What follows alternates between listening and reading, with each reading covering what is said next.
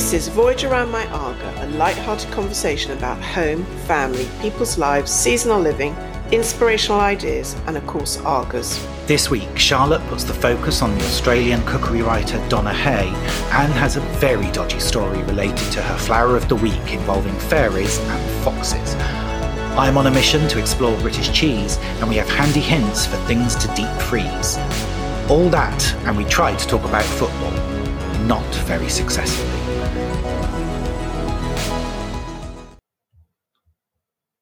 Now, to be honest, I don't know whether I'm supposed to bow or curtsy. Oh. Because are you not now Charlotte Tombs, Northcombe Flowers, by royal appointment?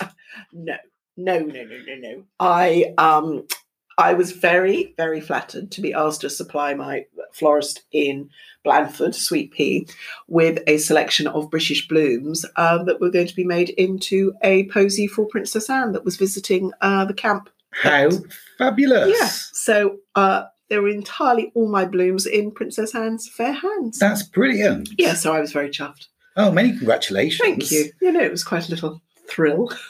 I got quite excited. So you might get a royal warrant now? Or probably not. But Dame Charlotte Tombs? Maybe to flowers, who knows. But no, I mean, it just all helps. Everything helps to get the fact that that the British can grow flowers. Yeah. And they don't all have to be imported. So, yeah. Fantastic. I was chuffed. No, that's brilliant. Chuffed. Congratulations. Thank you. So how are you? I gather you were in London at the weekend. I had a weekend in London and saw some friends, which was that I haven't seen for years and years and years. And it was fabulous, absolutely fabulous. And honestly, just to see new people.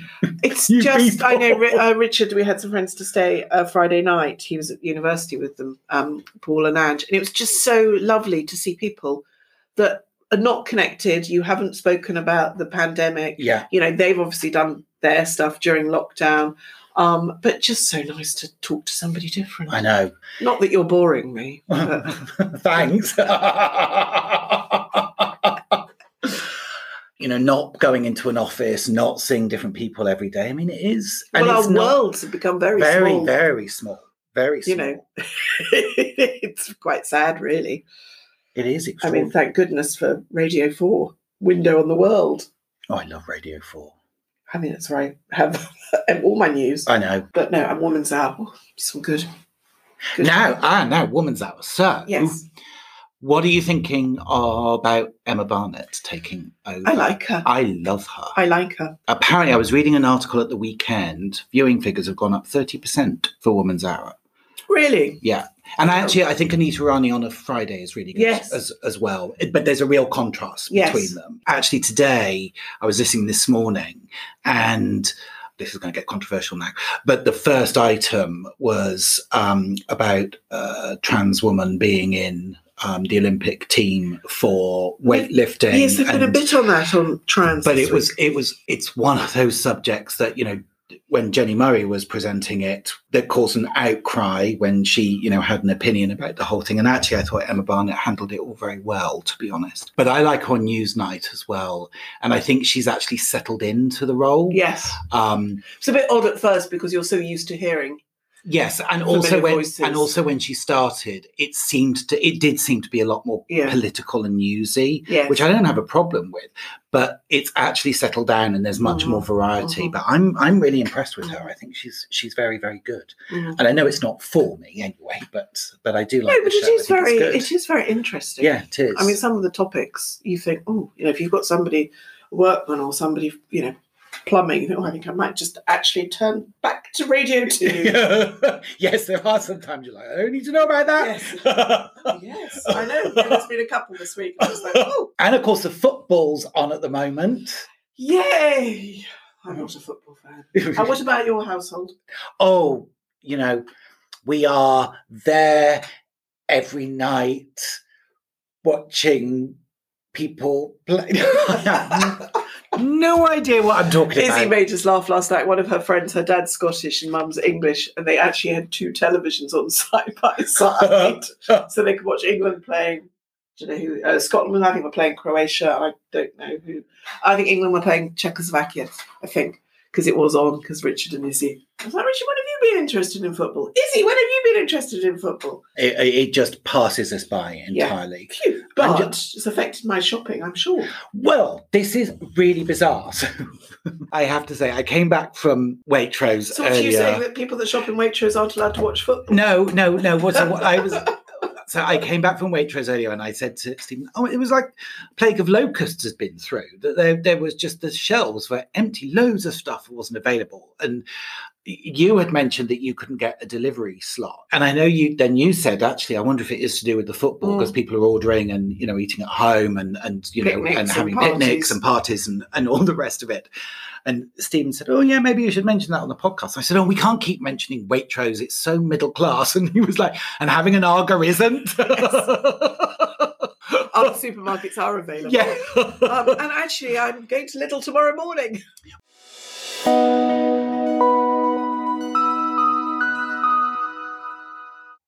Now, book of the week, and it's a bit different this week because actually I have no idea what you're going to mention because you said to me, I know what book I'm doing, and then you wouldn't tell me what it was. I didn't think you needed to know. Okay, so over to you.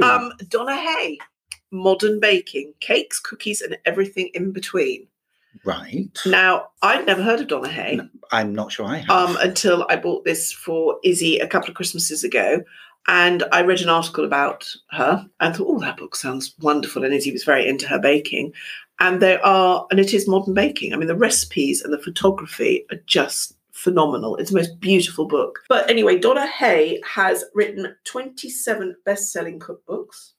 And she's Australian? She's okay. Australian. She's sold over 6 million copies worldwide.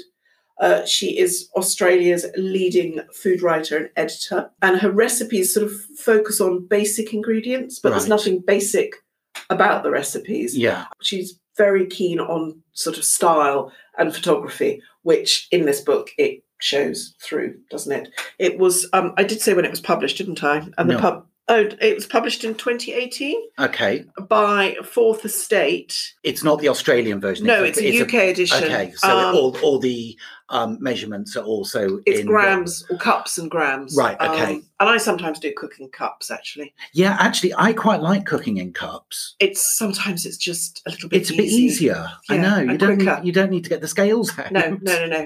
So no, I'm a great... but from salted caramel... chocolate swirl meringue, chocolate panna cottas, peanut butter brownies. I mean, the list is just... And she's got a section of light bites and quick recipes. It is beautiful photography. Cinnamon brioche churros with caramel. Oh, I love churros. Cheats custard tart. Yeah, one egg, 3 egg yolks, creme fraiche, ground cinnamon, caster sugar, vanilla extract, golden syrup. Oh, and she uses wonton wrappers. Okay. Which, you can get the Chinese supermarket or big supermarkets. Yeah. And as you can see, there's lots and lots of things marked. Izzy has, these were particularly, and she did chewy cinnamon date cookies. Lovely. And there is a healthy section and there's a summer section. If somebody likes baking or likes their desserts, I would definitely invest in this book. Treat yourself. Yes. You see, now I'm thinking that has to go on my list because looking at it just looks amazing. Yeah. Salted caramel swirl meringues. I mean, they're so pretty. I mean, the photography, that is phenomenal because it looks so inviting. Yeah.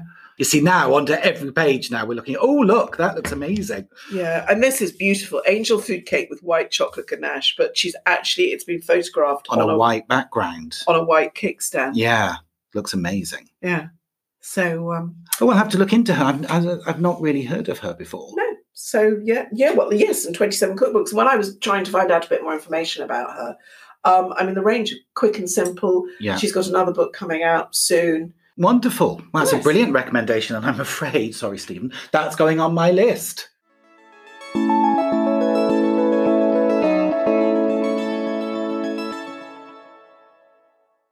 Seasonal ingredient.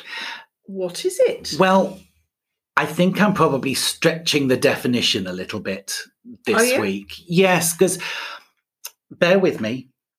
You know that I'm not, although having talked about that book, I might change my mind. You know I'm not a big dessert person. But I am a sucker for cheese. I absolutely love cheese. And my favorite cheese, absolute favorite, is a French cheese called Mont d'Or. Mm-hmm. But it's only available in the shops from around mid-October to mid-April. So we've missed it. But no, bear with me.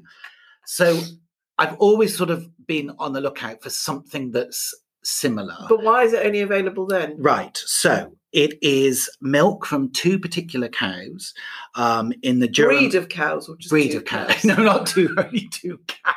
I know, but two breed of cows in the Jura Mountains, which is on the borders of France and Switzerland. And their milk in the summer is used to make Gruyere and Comté. But when there's a reduced yield, it's used to make and create Mont d'Or. And they're probably kept inside, aren't they? Because they won't be eating on fresh crop. Absolutely. Well, yeah, no because idea. there'll be because cow's dart is different, and that's why the milk yields go up. Right. Okay. Because in the spring and summer there's more grass, and in the winter they're on a dry or silage dart and they're kept in. Okay.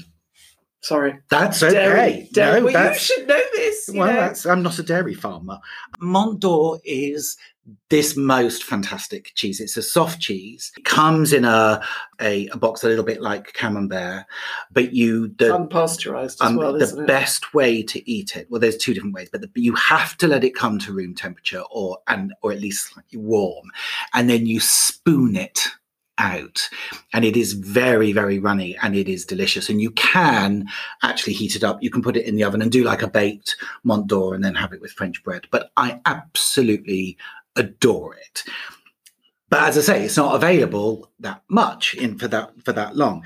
So there are two that I have actually found recently that are a really good, not replacement, but alternative. Okay. And they're both by small local British dairy farms. And one's called Rollright, which is from Kingstone Dairy in Gloucestershire. They're a small scale farmhouse business that in the Cotswolds, and they specialize in soft cheeses. Rollright's been around for about 4 years, and I discovered it about 3 or 4 months ago. It is absolutely gorgeous. And again, reminiscent of Mont d'Or. Need to let it properly come up to room temperature, but it is fabulous. And then the other one is probably from, I think this company is a little better known, which is the Hampshire Cheese Company, that probably best known for Tunworth, which is their sort of version of Camembert.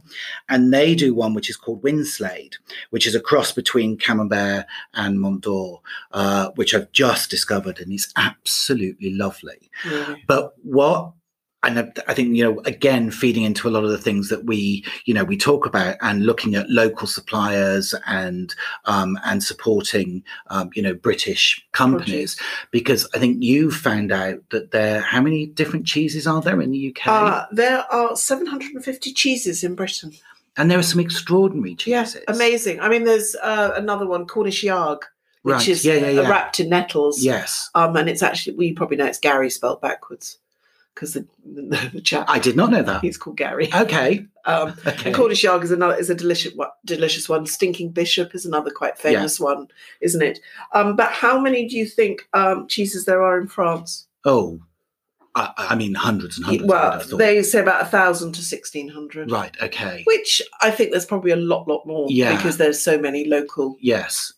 Very local village cheeses. But there seems to be huge growth recently in British cheeses. Yes. I don't know if that's true or not. And again, as you know, I mean, I love going to a butcher. The other place I love going is to a proper cheese shop as well. Because what you can get in the supermarket is fine, but it's actually really good to go to a knowledgeable cheese shop and talk to them. And to be able to taste. Oh, absolutely. Yes, absolutely. Because you wouldn't buy half the amount of cheese that you buy if you hadn't tasted it. Well, we went for dinner at a friend's house last Friday, and we were served this cheese, and I took a taste. I was like, this is absolutely delicious. What is this? And it was Isle of Wight blue cheese. Yeah. Now, I don't like blue cheese at all. I don't mind using it in cooking, but I can't stand eating I can't stand Stilton or just eating it. But having looked into the Isle of Wight blue cheese, it's another soft cheese, but it's got a short, what do they call it when you're aging the cheese? It's got a very short maturing period. And if you eat it fairly quick to actually buying it, then it's very mild and you don't really taste it. But if you kept it in the fridge for a couple of weeks, then it would really develop that blue cheese flavour. But it was delicious. And it just makes you realise there's some of these amazing, amazing cheeses. And of course, because, you know, there's that whole, you can't call a camembert unless it's from, so that there's, you know, they're not using the same name. Sometimes it's difficult to know, what the cheeses are and what sort of family they sit in. So I know it's not exactly a seasonal ingredient, but I just thought it was worth talking about. Well, it's interesting because there are cheeses. You know, Mont d'Or does have a season. Yes, it does. You know, oysters have seasons. There's certain months where you can't eat oysters. So, you know, it's education, isn't it? And you learn something. Indeed. So I would please go online and look up the Kingstone Dairy and Hampshire Cheese Company and have you try them.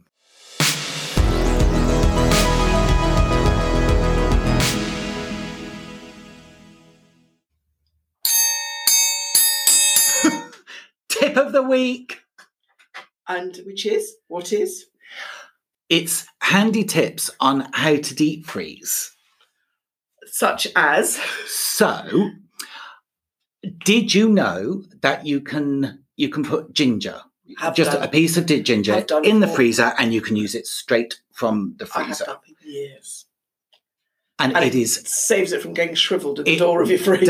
It is absolutely fantastic, and you can just keep it in the freezer. I mean, it is hard work to grate it. Yes, but you know, you've got fresh ginger when you need fresh ginger. Absolutely. And there's many things that... Chilies? Oh, no, I didn't. You know when you buy a packet of chilies and you only want 2 or 3 and then they end up getting shriveled in the crisper drawer? Well, I just chuck all the chilies in the freezer now and cut them frozen. Oh, that's great. And you also being frozen. You can absolutely. And you can sort of just, because they take seconds to defrost, so you can cut them down the middle and scoop out the seeds. Yeah. But sometimes I just don't bother. Well, and I know we've talked before about, you know, having, if you've got herbs, you can chop the herbs, put them in an ice cube tray, and then, you know, and freeze them and use those.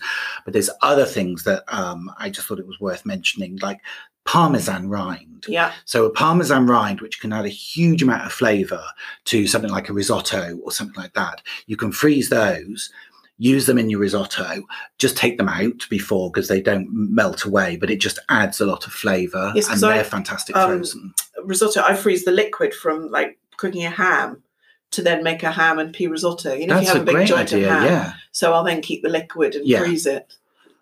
I mean, sometimes it can be way too salty, but usually if you've soaked the ham before, and actually ham's not as salty as it's nowhere near as I don't tend to soak my ham anymore, because it's nowhere. You're right, it's nowhere near as salty. But because I tend to part boil it, then roast it. Right, so in that part boiled water, I will freeze for probably a risotto.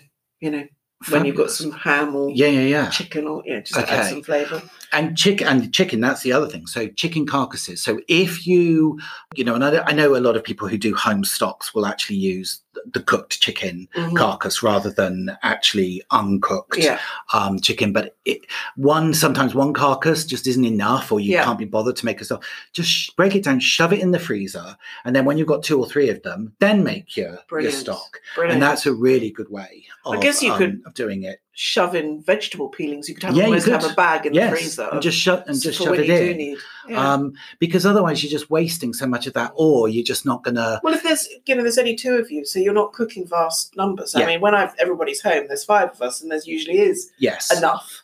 But you know, especially if you don't have roast chicken that often, and a few chicken thighs. But it's been. Ever since I really didn't use the freezer that much, I have to say. Before lockdown, I used to get what we needed day to day. I used to cook every night, but and because both Steve and I used to travel so much, I don't know why I didn't use it. I just didn't use the freezer that much. And it was so easy, you know, especially working in central London, to just pop into a shop on the way home. Ever since lockdown happened, then I really had to start to use the freezer. Now, I don't know how I ever got by without it. I'm much better at using it. In fact, so much so that I'm getting a chest freezer. I mean, when the children were little, I used to have milk in the freezer, and we lived in Poole, so it wasn't, but it was just butter. I freeze butter. So do I. I keep spare butter cheese. In the... Yeah. You eat all your cheese. Well, I tend to eat all the cheese, but butter I keep in the freezer. Cheddar, I've usually got cheddar in the freezer. Okay. Milk is funny. Sometimes you defrost it and it's gone off. I only have other skim times, milk. But I tend not to do that with milk because I found it was a bit hit and miss. But I think there's so much that you can keep in the freezer that people just aren't and the aware other of. that I freeze when my chickens, they're not at the moment, but I've got a glut of eggs. I make up an egg mixture, like a scrambled egg mixture, omelette mixture, and freeze it. So now I knew you could freeze egg whites, so that if you've used a lot of egg yolks in a recipe and you've got egg whites, you can freeze egg whites. I didn't know you could freeze. You can't freeze yolks separately. No, but as if you were going to make an omelette, so you whisk them up together with a bit of milk. Yeah. And then I freeze them in either those big ice cube trays or the silicone cupcake molds. I've never. And it makes the most delicious, creamiest scrambled egg. It's incredible. It's like it actually makes the scrambled egg better for some reason. So then I've got these discs of egg in the freezer for when we do run out of eggs, then you can just make. Or if you bought, you buy too many eggs, but I mean, eggs do last for ages. Yeah. But if you were going on holiday, you'd probably give them away, but you could freeze them. Well, there's a whole list of things. Yeah, handy. Very handy tips. Tips of what people do. Fabulous. And if anyone's got any great ideas of what they put in their freezer and things that they should, please let us know. Bananas for smoothies. Right. My children will eat bananas. I'll buy bananas. No one's eating bananas. So there's a limit to how much banana cake you can make. Cut them up into thin slices, put them on a bit of greaseproof paper on a tray, freeze them, and then you've got them for smoothies. Oh, wow. Or there's meant to be a really quick, easy ice cream recipe. Well, and of course, you don't need to defrost them either. No. You can just shove them straight in the... frozen. Yeah, brilliant. Fantastic.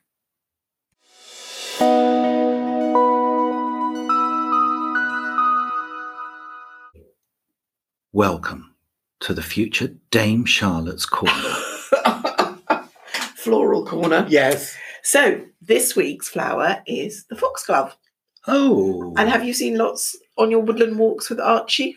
Do you know what a foxglove is? I do know what a foxglove is, but no, actually, I can't. No, I don't think I have. Because they do like woodland, shady areas. And it is very shady. Have you not got any in your garden? I don't know. Oh, okay. We'll have a look. Anyway, its name comes from early Anglo-Saxon times, and it's quite a sweet little story. Legend has it believes that sympathetic fairies gave... Stop! Sympathetic fairies gave Reynard the fox foxglove blossoms to wear on his toes to muffle his approach to his prey. So the fairies helped the fox go and murder people. Yes. Well, not people. Yeah. Chickens. Yeah, the fairies helped the fox murder the chickens because the foxes had little foxglove blossoms on their paws, which is quite sweet, and that's why they came. Not for the chickens. Foxgloves. It's quite no, it's not. Yeah, it's interesting. Oh, shut up. And the entire foxglove plant is poisonous. Its roots and its seeds, everything is toxic. And death by foxglove is rare, but cases exist. Really? Digitalis is. No, I mean, you knew it was poisonous, didn't you? No. Okay. I guess this is not my area of expertise. Well, no. But I guess as children, you always are told don't play with the foxgloves. I mean, I wasn't. I maybe tells something about my parents, but I remember putting them on my fingers as witches' fingernails. I was going to say, my parents used to force feed me them. And I was allowed to put them on my fingers. And I was talking to Izzy, and Izzy said, I always remember you saying just don't touch them because they're poisonous. Oh, gosh, okay. But I don't know how much you'd have to eat. Well, maybe we just didn't have them in Bristol. Maybe. And there are a few. I mean, I know some florists won't use them. Right, okay. they are toxic. But then, you can say, please don't go eating the flowers. I mean, the world that we live in is ridiculous. They're only toxic if you eat them. Don't you touch them or something. Yeah, and then lick your fingers. Right, okay. And they say that foxgloves have a high energy, that some, I don't know, it's like crystals and stuff, but apparently they give off a lot of energy. And they're perfect to mark the beginning of a new project or a job, to celebrate a new home or inspire energy and productivity. So it's got quite a nice meaning. Okay. But the bees love them because they're like a high rise of pollen. Yeah. And on a wet day, you can often, if you peek inside the blossom, you can see bumblebees asleep. Oh, really? Like little sleeping bags. Oh, how sweet. Yeah. So, and they are biennials. So plant them now for next year. But the seed is like dust. It's like sowing dust. So you just sprinkle it, basically. You sprinkle it. Well, you can't. I mean, they are like specks of dust. So you have no control over where they go. I mean, I try and separate them. Yeah. But it's incredible that this dust grows into these plants that are huge. So do you use them in bouquets or anything? Or do you take you do? I did, yeah. I had some go out yesterday, and a florist has picked some up this morning for a wedding that she's doing on Wednesday. And what colour? Are they one particular colour? Do they come in different colours? I've got some of the wild purple ones, which I use because I think they're just beautiful. Just sort of deep blues and purples. And then I grew a variety called Sutton's Apricot, which is like a peachy apricot. I think, I put some pictures on my Instagram because they were so beautiful, especially with the rain on them. They're lovely. So do grow foxgloves. And do they have a good vase life? They do have a good vase life. Not probably about 4 or 5 days. Okay. And they flower from June till September. So can I ask a question about vase life and everything? So when should you, if you've got flowers in your garden, when should you cut them to use them in a vase? Because you just wait until they're all flowered.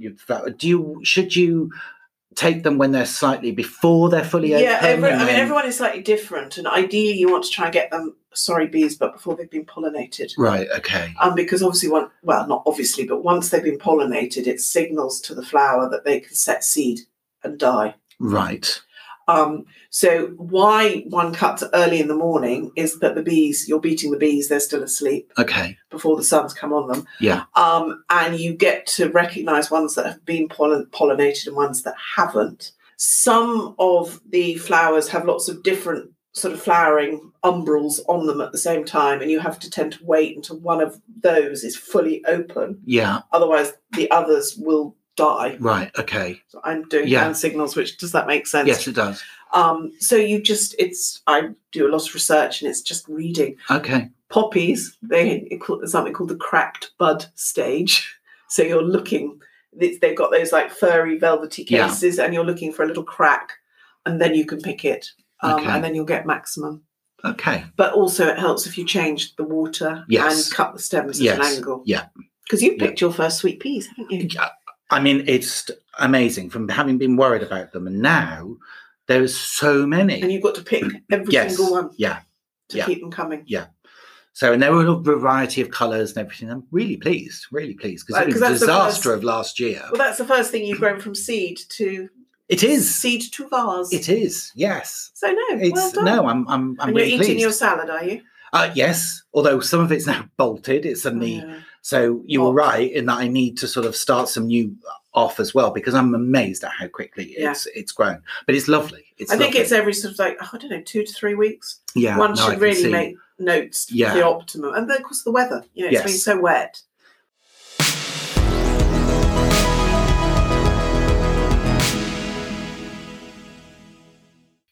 That's it. We've come to the end of another episode. Wow, that went quickly. It did go very quickly. And we're it's going to be confusing, isn't it? Because we're planning something different. Well, not confusing, but we've always released our episodes on a Wednesday. But one of the things that we've realised is that when we record and when the episode actually comes out, there's often a bit of a gap time lag, and a isn't there? time lag, and sometimes we're talking about things that have kind of gone in the past. And so what we've decided to do is kind of condense the time between recording and releasing an episode. But in order to do that and accommodate our diaries, that the episode after this, so your next episode, will actually be on a Friday. Not on a Wednesday. So the first Friday episode will be Friday the 9th of July. July already? I know. So there's going to be a 2 days later than we've been up to this point on a Wednesday. And I think that it'll make us more topical. Generally, there'll only be a couple of days between us recording and then actually releasing. So we're going to try and do it at the middle of the week, aren't we? Yeah. So we're so that we're a bit more up to date. Yeah. Rather than talking about a lot of things that it confuses me, doesn't it? Well, it was a bit like, when we were talking about Line of Duty, and by the time that we were talking about Line of Duty, the next episode had gone out. Have you watched the prison one? I haven't seen the last episode. Let's talk about that next time then. It's so depressing. Oh my God, it is. But I don't want to go to prison. Extraordinary performances by Sean Bean and Stephen And what Graham. would you do? I mean, just amazing. If it was your son. I know. If it was Archie. Yeah. Right, with that, please don't forget that you can follow us on Instagram and Facebook at Voyage Around My Arga, and you can email us at voyagearoundmyarga@gmail.com. We'd love to hear any of your thoughts and ideas. If you've got any suggestions of what you keep in your freezer to make things a little bit quicker or to save time, we'd love to hear about it. And we will be back with you on the 9th of July. So with that, Goodbye. Goodbye.